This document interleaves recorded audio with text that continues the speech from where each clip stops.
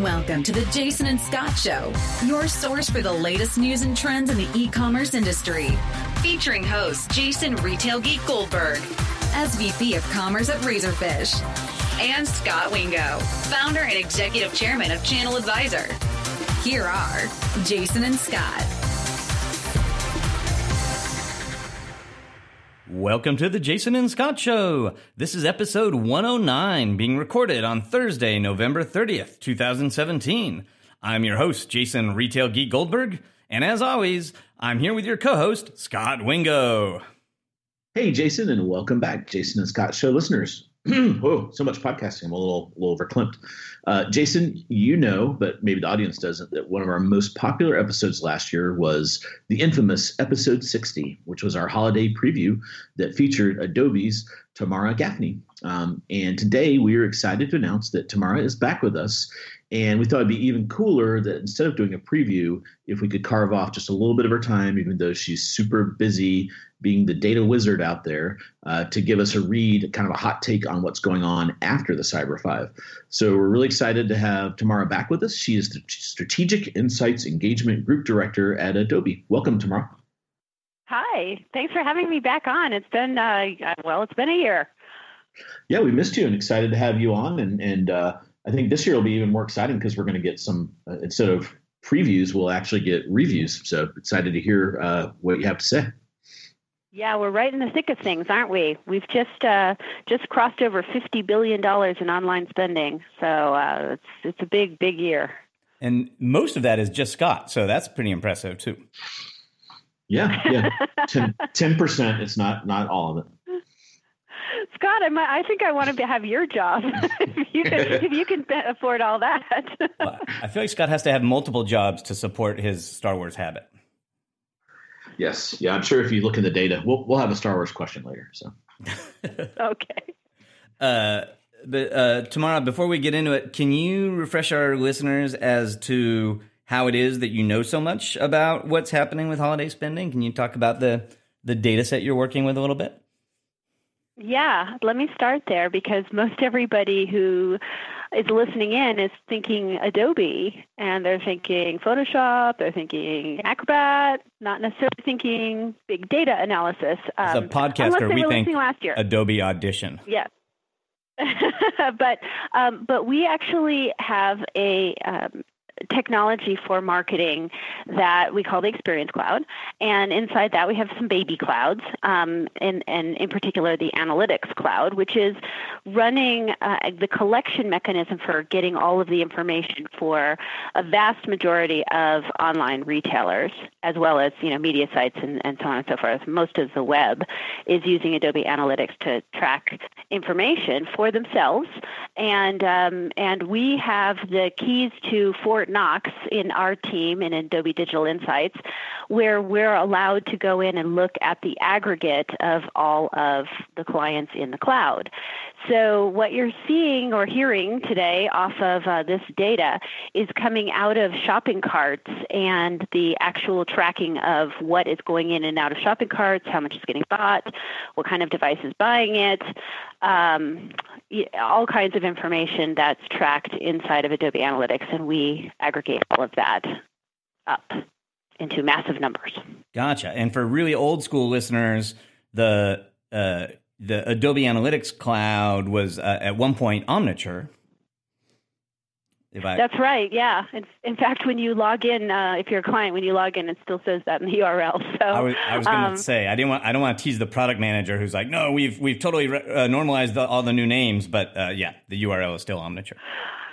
Right. It's been 7 years now that we have been Adobe Analytics, and everyone still remembers that old brand. And so that must be the hallmark of a good brand right there. Absolutely. And so to sort of recap, like there are other vendors out there that give holiday data based on their customer bases, but they're, most vendors have, you can have a very robust business and still your customers might represent 5 or 10% of the market. And depending on your product, it sort of self-selects for a particular type of customer. And so there can be a lot of inherent biases in a lot of those data sets that vendors that aren't really in the analytics space have when they try to share some of their holiday insights.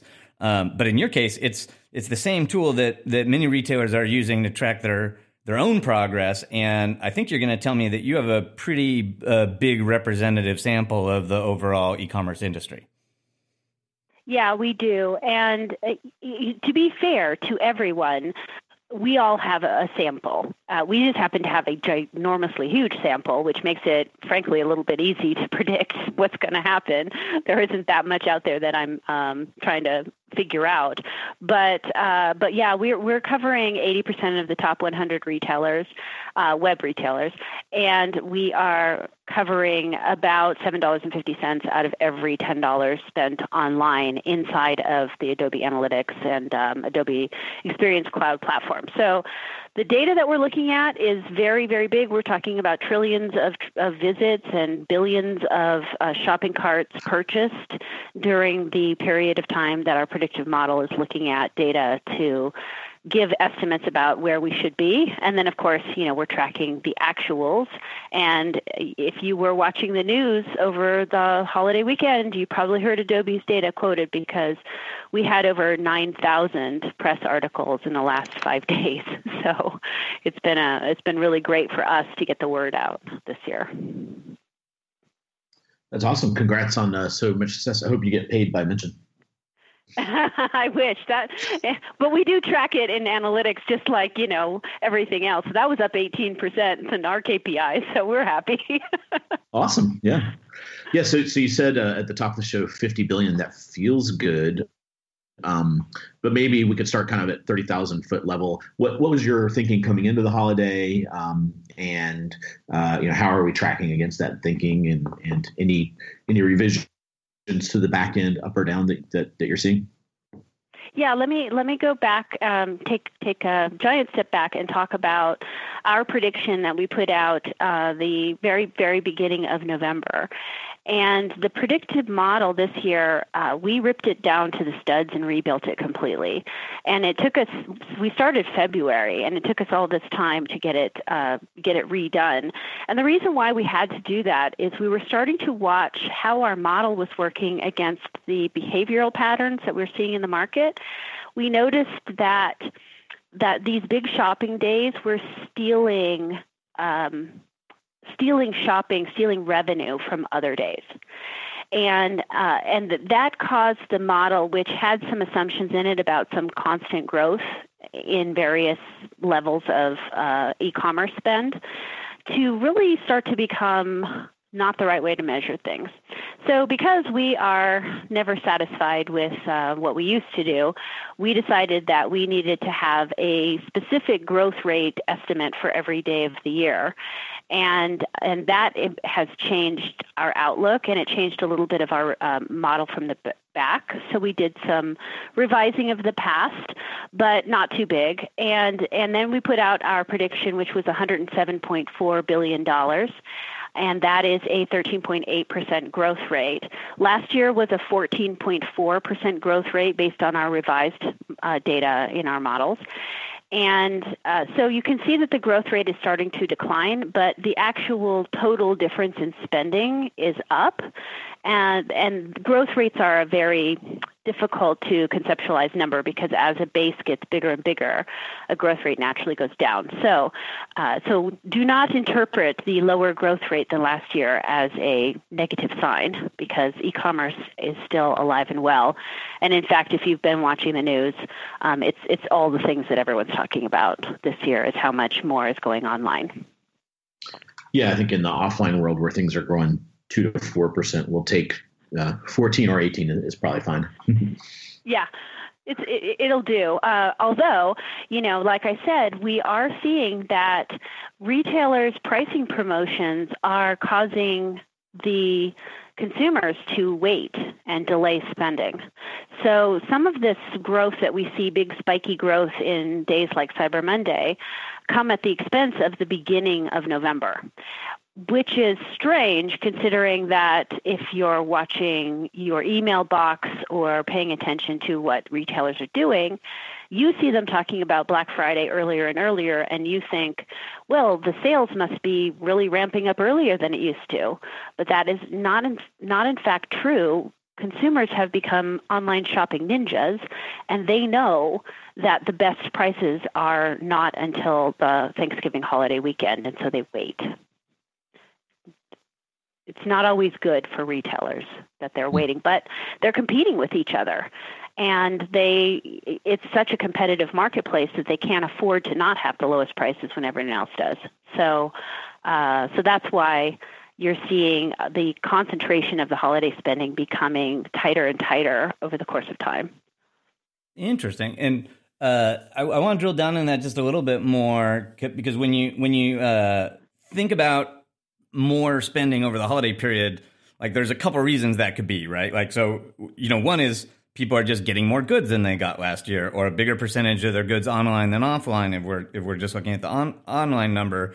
But another one is the time frame can be different, right? Because we don't have the same number of days every year in holiday. And if I'm not mistaken, this year we have one more day than we had last year. So do you try to account for that in your model when you talk about the growth percentage, or is it just there's a small amount of the growth percentage that we should just expect because we have one more shopping day?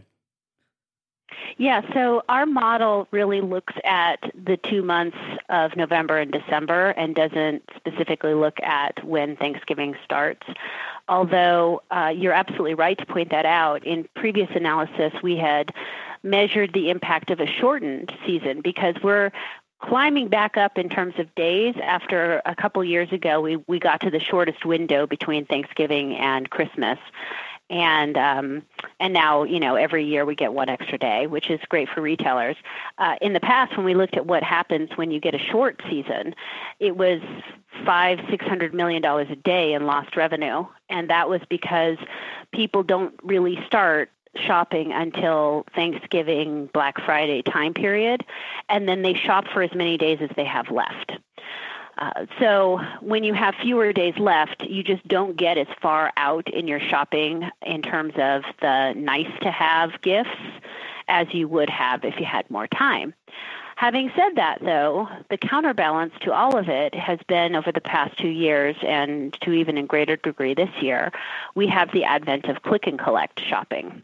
So that has lengthened the season, that and the fact that we have longer periods of time that we can wait before free shipping stops, and before the shippers say they can't get stuff to us. That's because of really improvements in logistics and data analysis on the part of the shippers themselves. So we have a lengthened online shopping season compared to 5 years ago because of those factors. And that helps online. But the shortened season in general hurts all shopping, and all of that is a part of the model, but not as specifically as looking at the number of days between Thanksgiving and Christmas.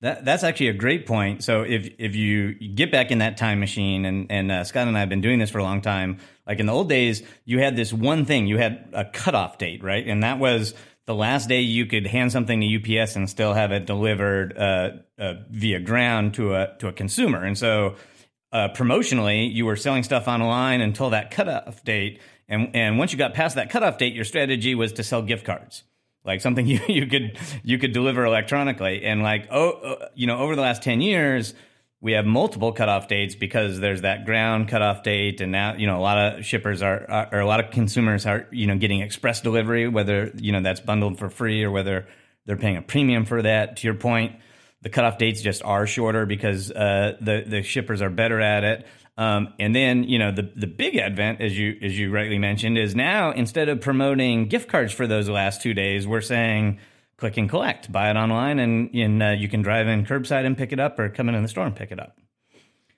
And in places like Amazon, for example, in certain cities, they have same day delivery because they've got warehouses located in those cities themselves. So some of it is with the positioning of goods around the country and where they are. I remember a couple of years ago watching UPS back up into a Nike store and take online orders out of the physical store and deliver them in a local area. So there's all kinds of strategies that have come into place in the last 5 years to get goods out of the computer and into your porch without it having to be a cutoff so early. For sure, and now it's into the porch. Soon it's going to be into the refrigerator. But because Amazon and UPS are all going to have the keys to our house.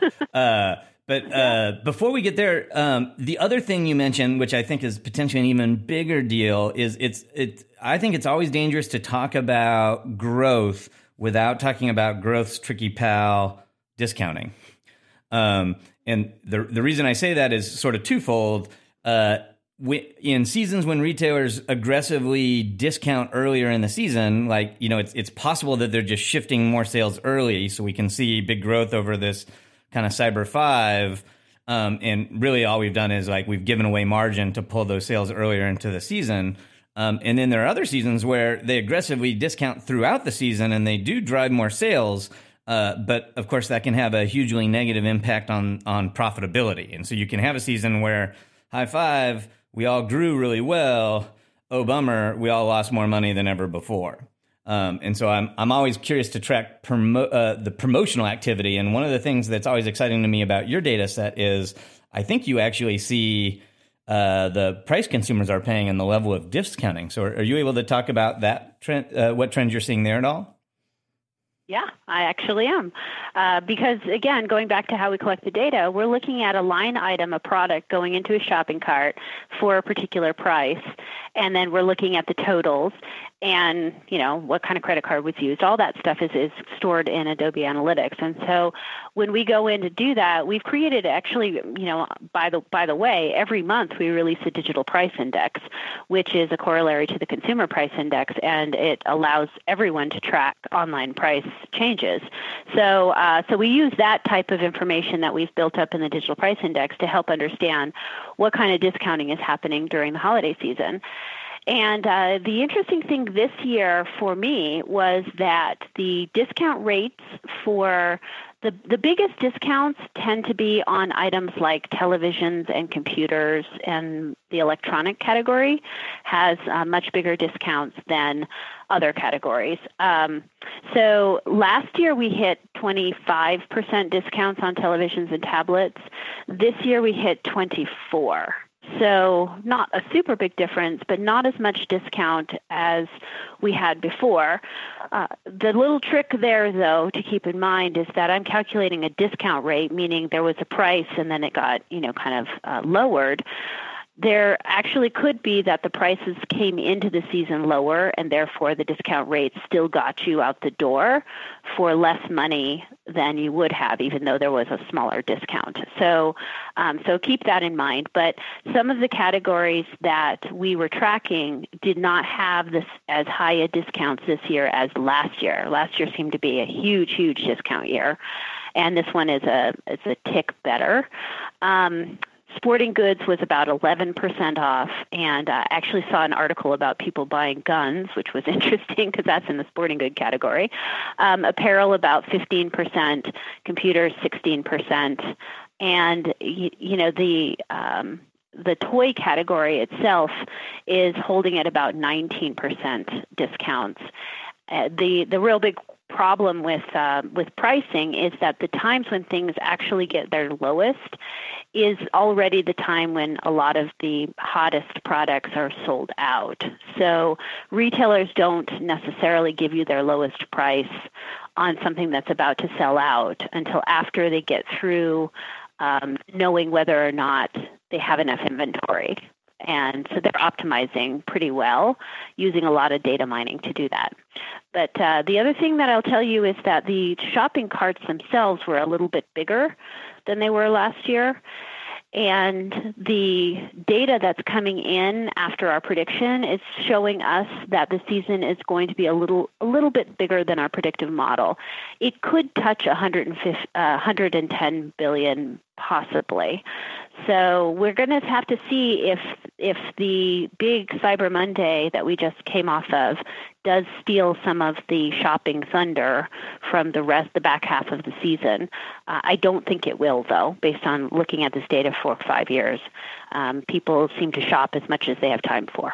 Very cool. And so you did touch on one thing that I hadn't fully considered, but I'll bet you is a newer challenge. So you see discounts in terms of sort of was pricing, right? Like our list price was this, and now we're offering it at this, and a lot of retailers are heavily promotional, so that's their modus operandi. But increasingly, like there's a huge everyday low price retailer out there in Walmart that really doesn't quote unquote discount, but they certainly adjust their offer price. And more we're starting to see this dynamic pricing where retailers change pricing all the time based on market conditions. And obviously Amazon's famous for that. I'm assuming you can see the was promotions, but you really don't have a great way to call out the fact when a retailer just gets more aggressive on their base price during a particular period, particularly if they're a dynamic pricer. So this particular analysis that gives you the discount rates doesn't have that, but the digital price index, where we're looking at the price index by category of product, does. Oh, okay. So if we're starting to see things trending down or we're seeing deflation in a certain category, it's showing up in the digital price index. So in January, probably around the 5th or so, we will put out the December digital price index, and it will have more of a trend around how much just everyday low prices are we seeing hit the market versus the discount rate, which is we're going to jack the prices up and then discount it and make you feel like you got a good deal. Awesome. And then not to dilute from the overall message, we're seeing a healthy growth rate and potentially slightly less promotional than last year, which is probably good news for profitability. Yeah, it does seem like it. It also feels like Americans are feeling jolly and that they want to go out and spend. We never have I seen before, and this is the intangible in anybody's model, not just ours, but a stock market high the day before Thanksgiving. And an all-time high. And so there's that question lingering. How much is the economy and the stock market's positive overhang going to impact this holiday season in ways that the model couldn't have predicted, because we've never had data to feed into the model with this kind of economy in it. Yeah, it feels like we got a really nice set of tailwinds there. And you have Bitcoin hitting 10,000, which I'm sure all the U.S. consumers are excited about. Well, a lot of people nowadays do have something in the market, in their retirement or wherever. And so it does seem like it creates a certain sense of willingness to spend when that market's going well. Yeah, cool. Let's shift gears a little bit. And I know you guys do some really interesting research and tracking around the device trends. What are we seeing as far as mobile versus desktop, and anything interesting there that you've seen this year? Yeah, let's talk about that, because when I've been asked what the biggest surprise was this year for me, it comes into the mobile device area, which you would think nothing would surprise me about mobile anymore, because I've talked about it now every single year as if it's, the most important thing. But the problem that I'd seen in mobile is that traffic is switching from desktop to mobile over the course of the last 2 years. And traffic, people's buying habits are consolidating into fewer websites. So the actual traffic to websites in general, in retail, but also everywhere, is declining slightly. And it's increasing dramatically in the smartphone at the expense of the desktop, and the tablet's declining a little bit. So the problem with smartphone traffic is it doesn't convert well. People don't hit the buy button when they're on their smartphone nearly as often. And the average order size on a smartphone is lower. So from a retail perspective, it becomes really difficult if more people shop on their smartphones. We were calling this year for smartphone traffic to surpass 50%, to hit 54%. And it is in general going to be true, that statement. The first couple weeks of the year were a little bit lower in mobile traffic, but when we started getting into Thanksgiving, we went through the roof on mobile traffic, and in particular smartphone traffic. It got up to over 60% of visits to retailer websites on some of those big holiday days. And what I was fearing would happen would be that the revenue would take a hit as a result. And it didn't. And that's the big surprise for me. So we had about a 40% growth rate in revenue coming off of smartphones. And in particular, on Cyber Monday, we had mobile revenue, which is a smartphone plus tablet, hit $2 billion on that day alone, our very first $2 billion day of mobile spending. And so what I've noticed is that the conversion rate and the shopping cart size on the smartphone has grown much faster than we were expecting, which is perfect timing, really, because it could have been a disaster. The reason why, I believe, has to do with our ability to autofill forms and autofill our credit card and use our fingerprint on the mobile device. It was just so much easier for me personally to shop on my smartphone this year than it was last year. Now, last year I had an iPhone 6 Plus. This year I have a Samsung Galaxy S8 Plus. I don't know how much of it has to do with, switching from Apple to Samsung or just the general improvements in the smartphone or the improvements of the website in being able to use the smartphone, but it was tremendously easier for me. And I think that's part of the reason why we saw so much more revenue coming from smartphones this year. That was my big surprise of the season. Interesting. That's certainly great news. And we on the show, we often talk about that lower mobile conversion rate as the sort of mobile gap. And in general, I would even say historically, we see the mobile gap close a little bit on shopping days with a high purchase intent, right? Like, so, and that kind of makes sense. If you're just shopping on a mobile device on a regular day and you're in line at the bank and it's too hard to check out and you run out of time, you just don't complete the transaction. But if you're, shopping for a gift that you need for your nephew next week, you're more motivated to complete the transaction, even if that phone number is, or all that payment information is harder to enter on your phone. And we sometimes also talk about, conversion rate not being a perfect metric, right? Like, so, most sites, when they talk about their conversion rate, it's all the traffic to the site, what percentage of that complete a purchase. But of course, if you're an omni-channel retailer, a lot of people are coming to your site to get your store address or your store hours or check this, lots of other tasks besides shopping. And on these high shopping days, a higher percentage of the traffic is going to the purchase pages instead of the informational pages that might be on your site. And so I guess I would expect it to be a little narrower, but it's certainly exciting to see the gap closing. If your premise is right, that it's because there's less payment friction, though, we should see maintain those better conversion rates even after holiday. Is that right? I would think so. We'll have to watch and see how well we do at the revenue coming from smartphones and how well we're trending. I did notice that in the past that we had seen some gains and it was getting better. The overall amount of smartphone revenue as a percentage is around 21%. We hit 27% on Thanksgiving Day and Black Friday in terms of percent of revenue. So well over a quarter of the revenue is coming from a smartphone, not just a mobile device. So I agree with you, though. All good points. It's going to be one of those things that retailers have to figure out how to keep the momentum, because the desktop traffic for the first 27 days of the season was accounted for 70% of the purchases. So as it goes more smartphone, definitely that mobile gap is a big worry. And if they can't find ways to improve the conversion rate, we're going to see their revenue take a hit eventually.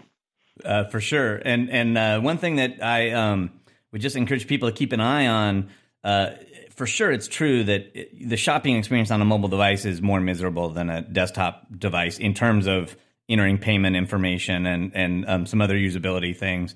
And we are seeing lots of improvements get made that, hopefully become permanent and help abate that mobile gap. But there's one particular technology that I personally am excited about that's called the Payment API that Google has deployed. So you may be benefiting from in your Samsung phone. So it's in Chrome right now, and it dramatically makes it easier to safely autofill all those payment fields on a mobile checkout. And so that's in a bunch of the browsers at this point, but only a small subset of retailers have sort of implemented it in their sites yet. And so if that technology gets broadly adopted by next year, that it can dramatically reduce the checkout friction. And we look at the average mobile checkout as something like 27 fields that you have to fill out, and this potentially reduces you down to 8 or 9 clicks in order to make a purchase. So pretty meaningful difference if a lot of retailers end up adopting it.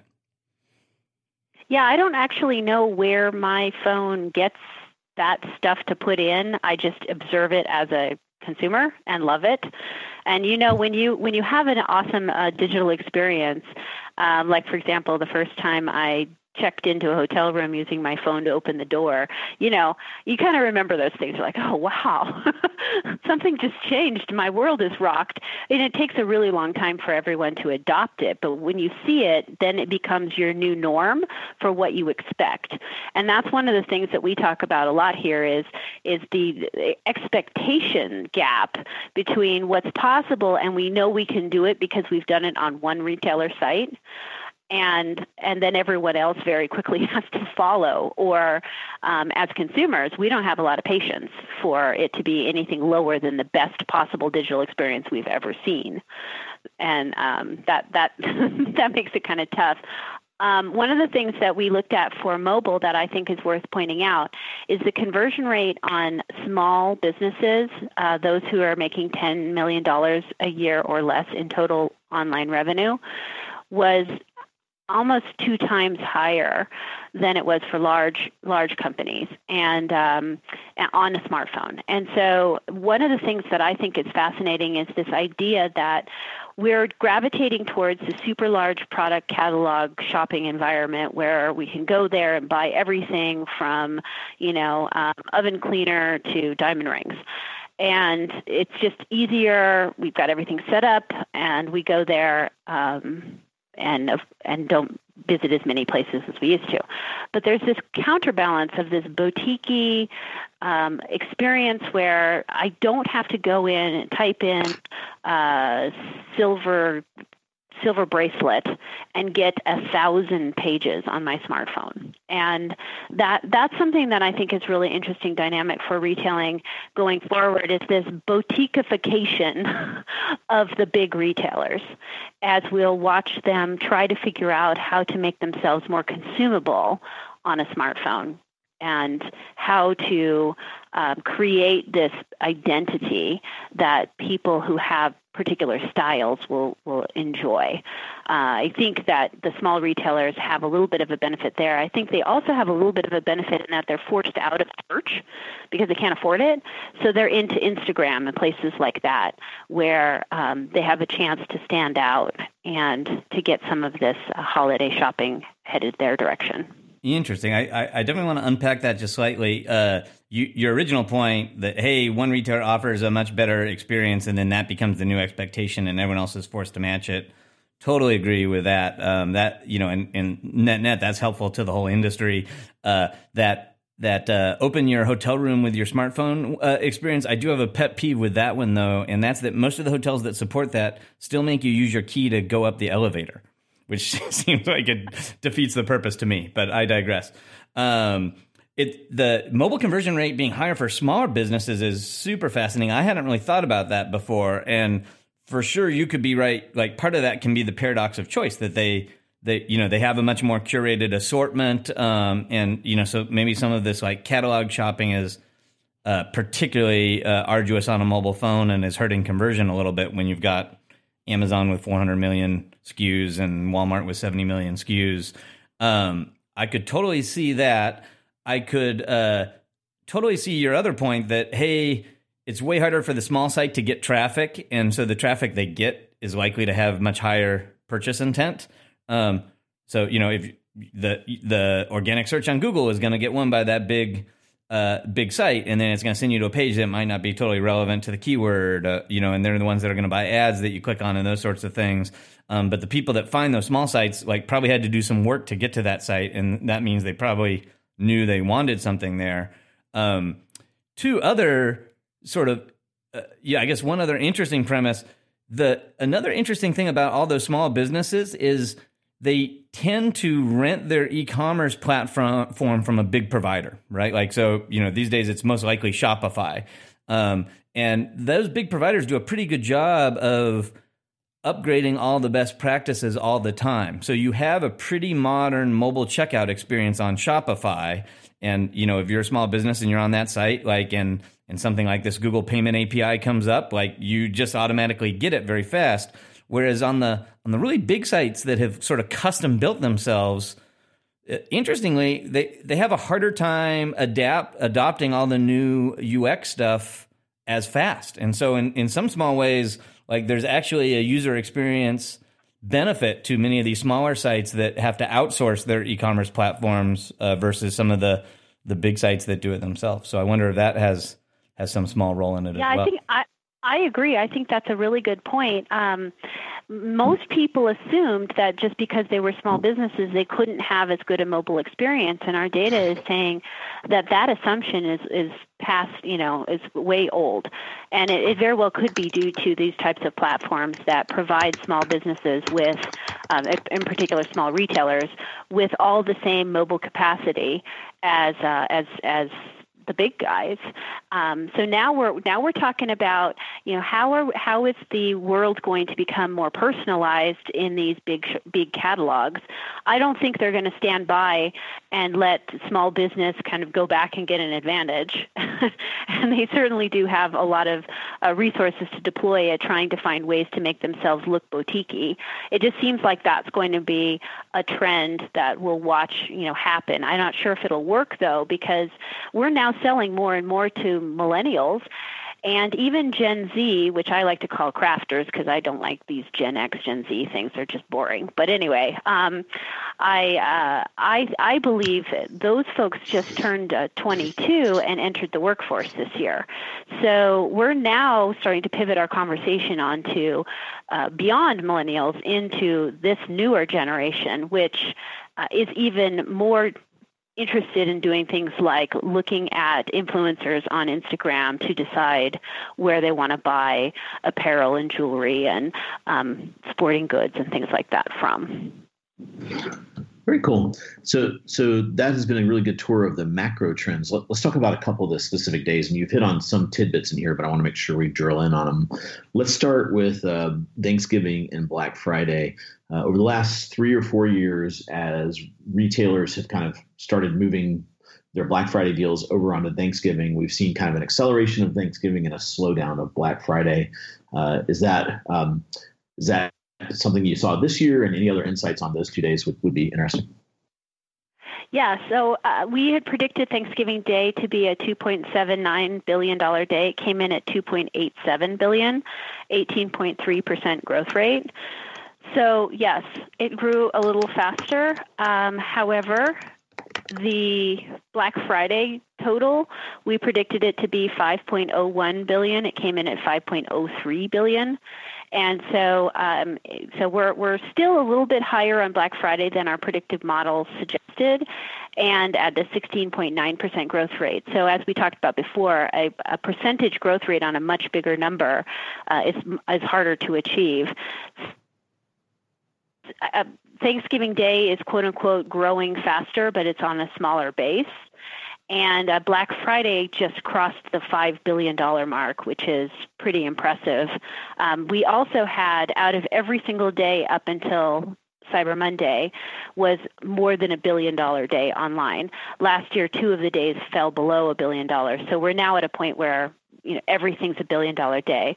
We're going to have 18, we believe, according to our model, 18 $2 billion days, $2+ billion days in this season. So So that's kind of what happened on Black Friday and Thanksgiving Day.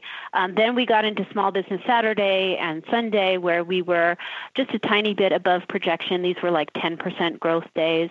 And then we hit Cyber Monday. We predicted that to be $6.58 billion, came in at $6.59 billion. So our new model's working out pretty well. But that's a 16.8%. So the biggest growth day was the biggest day, which is, from a statistics perspective, very impressive. And we all thought Cyber Monday was starting to become irrelevant, and it turns out it's more relevant than ever, which was surprising. So let me make sure I understand that. So Cyber Monday grew 16%, but Thanksgiving grew 18%. But you're saying Cyber Monday grew faster because it added more dollars. It's not the That's right. It's not the percentage growth rate. It's the dollars added. Yeah, we added $1 billion in spending on Cyber Monday versus last year. I see. Okay. And then you said we've had $1 billion days. When did that start? I assume probably earlier than Thanksgiving. Is that when did we start $1 billion days? When we started tracking on November 1st, we saw $1 billion days every day since then. And every day in the season will probably be $1 billion day plus, and 18 will be more than $2 billion. Yeah, interesting. Cool. And then just one data point at Channel Advisor, we saw on Thanksgiving was our peak mobile day, and we saw traffic at 81%. So yeah, I always imagine people are in the stores and they can't find what they're looking for, and they hop on their phone to kind of check the real time inventory at other stores, or to try to get that one TV that they're after, whatever it is. The phones become almost part of the doorbuster kind of fun there. Yeah, I call it shopping under the table. That's when you bring your cell phone to the Thanksgiving table, and you're kind of looking down, doing your thing, hoping Grandma doesn't bust you for bringing the phone to the table. Yeah. Do you guys see any omni-channel trends where you see a spike in store location lookups or ship from store, any of that kind of stuff? Well, with trillions of transactions and us trying to get data out 3 times during that day, we didn't look into that. We look into those types of things in January when we do a wrap-up report, and that's really usually timed for the NRF timing in January to go talk about how people are using mobile devices for retail more generally. And we will certainly be looking forward to hearing about that in January. It's interesting with all these days because I feel like we're just making this transition from utility to convention, right? Like that Thursday is obviously a high mobile shopping day because you're not at home in front of your desk. So even if you were someone that would predominantly shop on your computer, you just have fewer hours on your computer. You're more likely at a family member's house and you're stuck on your phone. And then, of course, Friday was predominantly an in-store day, and Monday was predominantly an online day because in the early days, you didn't have good internet access or a computer at home. So, when you got to work on Monday, that was your first opportunity to shop online. Like, I feel like all of those things are dramatically less true. Like, we're sort of ubiquitously online. Like, we certainly have good internet access at home, but they've turned into these shopping conventions. And now, retailers have a completely separate promotional strategy for Cyber Monday than they did Black Friday. And they're driving more sales on Cyber Monday, not because that's the first time the customer had access to a computer, but because they got a whole fresh list of offers. And if they felt like they missed some of the Thanksgiving offers because they were with family, like this is their sort of second bite at the apple at the perceived good pricing. Yeah, I think I have another theory as well. I agree with you, but there's one other piece of data that surprised me on Cyber Monday because I just kept thinking to myself, why is Monday why is it still so big? And we looked at the shopping patterns by hour, and the peak shopping hours on Cyber Monday are 8 p.m. to midnight. Not during the middle of the day when you're at work. So it's really this last-ditch effort to get the lowest prices that seems to drive Cyber Monday. And I have a theory that there are people's need to press the buy button is dependent on whether they think something will go out of stock or whether they think the price will go up. And there are many things that we've put into shopping carts that we maybe haven't finished with yet. We get to the last hours of Cyber Monday and realize we better finish our shopping because if we wait past midnight, the prices will most certainly go up. And so I think that there's a little bit of the bucket of unfinished shopping hits Monday, especially the last hours of Monday, and that causes Cyber Monday to grow as much as it is. That makes total sense. Cool. And then, so that gets us pretty caught up, I guess. So we had we're recording this on Thursday, probably not much of note since Cyber Monday. But then as we look forward, the other days, and these will probably be one of your 18 greater than $2 billion days. So in your forecast, we usually talk about Green Monday, which is that second Monday in December, which is the 11th this year. And then there's this free shipping day, which is like the last day to get free shipping outside of Amazon, I guess I would say, on 12/15. And then as you kind of, look at the, let me pause there and see what you think about those days. Yeah. So you're right. Those are in the over $2 billion days. Mondays traditionally are big shopping days because we've got our shopping list done for the weekend. We go in and do our shopping on Mondays. There are probably more bigger high growth days coming after the final time period when we used to see the big growth days because of the click and collect and the extended shopping season. So, for example, Christmas Eve last year was like a 25% growth day. Because of click and collect. That was Jason and I, were what you call the classic procrastinators. Giving people pictures of the gifts we ordered for them. Yeah. Yeah. That's right. When you look at the jewelry category pricing, it like starts to really peak right there at the very end because of you guys. Oh. Bummer. They've got your number. For sure. Jason, over to you. Yeah, cool. One thing, just a historical anomaly I always found interesting is everyone perceives that Cyber Monday was always the biggest shopping day of the year, and I think until 5 or 6 years ago that Green Monday was actually a bigger online day than Cyber Monday. So it hasn't always been that Cyber Monday. That's just a fun fact. I actually think that retailers should change their date from Cyber Monday to the Monday around Veterans Day and get the whole season started faster. And, all it would take is for Amazon to decide that was the day, and we could be Cyber Monday could be a thing of the past, like instantly, because Prime Day has only been around for 2 years, came out of nothing, and it was an almost 10% above average growth day last year for what we measured.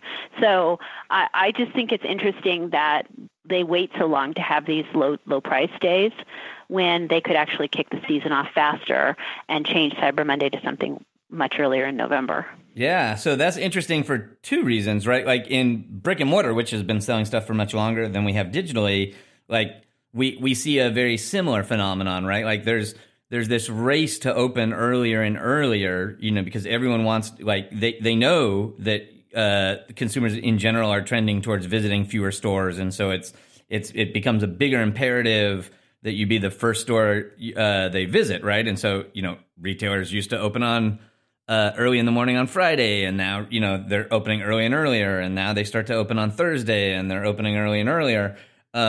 It's surprising that we haven't seen that same sort of progression with online promotions. And then you mentioned Veterans Day. Like, there's already a word for shopping holiday on Veterans Day, and it's called Singles Day. Right, right. In China, 11/11 is when the ball gets rolling, and that's super convenient, right? Like there's been lots of talk about when and if Alibaba would successfully make Singles Day a thing here, and I'm not optimistic that they ever will. But to your point, it seems like there's there's enough permission in the market now for a retailer, and Amazon would be an obvious one to do it, to sort of embrace starting, that 11/11 time period as the starting of the official promotions. And I guess to a limited extent, we did see that this year, right? Like, because didn't they start with 10 days of promotion running up to Black Friday? Yeah, everyone did, but the problem was that the truly lowest prices were not then. Maybe on certain point products they were, but in general they weren't. And I was watching, for example, in email, I was watching discount coupons come from various sites that I track. And I was getting, progressively a couple % more off as time passed, until I hit Cyber Monday, when I got a 20% coupon when I normally get 12%. So I think that the problem is that consumers recognize when the lowest price time is, and it's still then. And until it truly is a different day, our behavior won't change. You can promote as much as you want to, but we're smart enough shoppers to know when things are the lowest price. We watch our email boxes. We know. Unless we're the procrastinator convenience shopper, in which case we don't really care. So I just don't understand why we haven't had Cyber Monday, leap in front of Black Friday yet.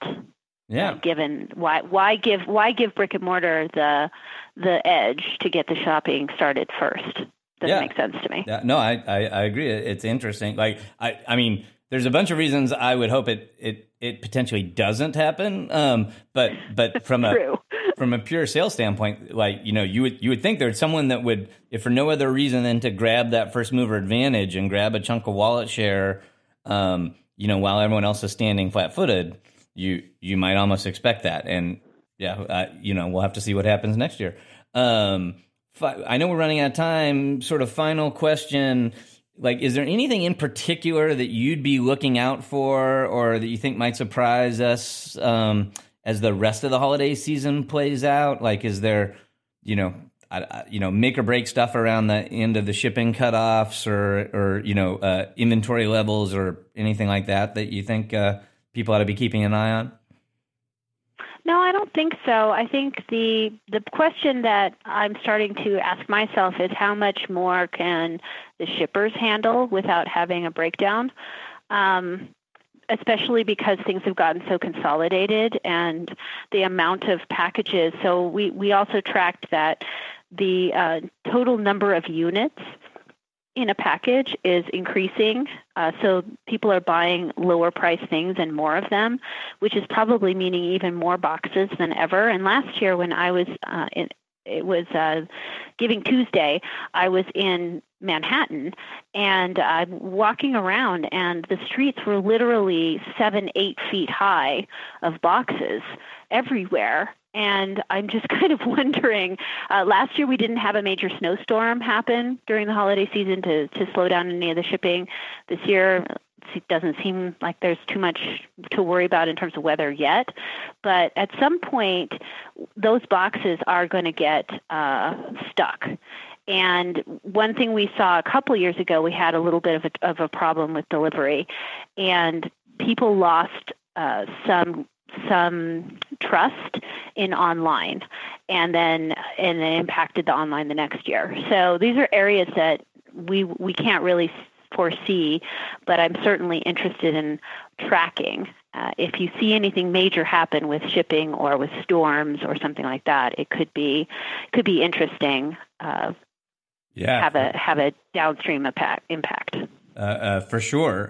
That, like, certainly one that we'd look out for is weather. Like, talking about going in, we were talking a lot about the hurricane effect, and what kind of effect that had on retailers in big chunks of the country as they're reporting their Q3 numbers. The shipping thing is super interesting / scary. We talk a lot about it on the podcast, and of course, there's a lot of news. That Amazon has aggressively built their own last mile fulfillment capacity. And of course, now they own a fleet of planes and pay a lot of their own employees to deliver packages. The interesting thing there is, people, including us, are kind of speculating like, hey, maybe they'll become a carrier one day. But I point out, Amazon would need to be doing this even if they'd never want to sell capacity. That just UPS and FedEx are adding 8% capacity every year, and you just told us that we're going to be up by like 14% this holiday. And so if you do the math, UPS isn't growing fast enough to keep up with the growth in our industry. And so the smart retailers are saying, hey, how am I going to keep growing at these rates even when shipping capacity is increasingly becoming a constraining factor? And so it's, I think the shipping logistics are getting increasingly vulnerable. So that is certainly something I'll be watching closely this holiday.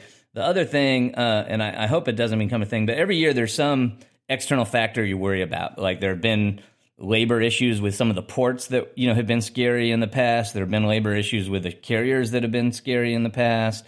Last year we had a very novel election happening over holiday, and I think yeah, that did. we certainly saw that affect it. And so the one thing in that ilk that could come to play this year is a lot of the consumer confidence and a lot of the spending is probably predicated on the fact that most of us are assuming we're getting a tax break. And so if something happens with that, it wouldn't shock me to see that create some kind of glitch in the spending patterns as well. Fascinating stuff. We could talk about it for another hour, but we could. But yeah, But you will. Exactly, and maybe we will offline. But it has, of course, happened again that we've used up our allotted time. And I know we have you in the middle of the day, so I want to make sure we get you out on time. But we certainly appreciated talking to you, and thanks for getting us all updated on the holiday season. My pleasure, as always. Thanks for having me on. Thanks, Tamara. Okay, bye-bye. Until next time, happy commercing. You've been listening to The Jason and Scott Show. For all the latest news and trends on e-commerce and shopper marketing, subscribe to us in iTunes or visit www.jasonandscott.com.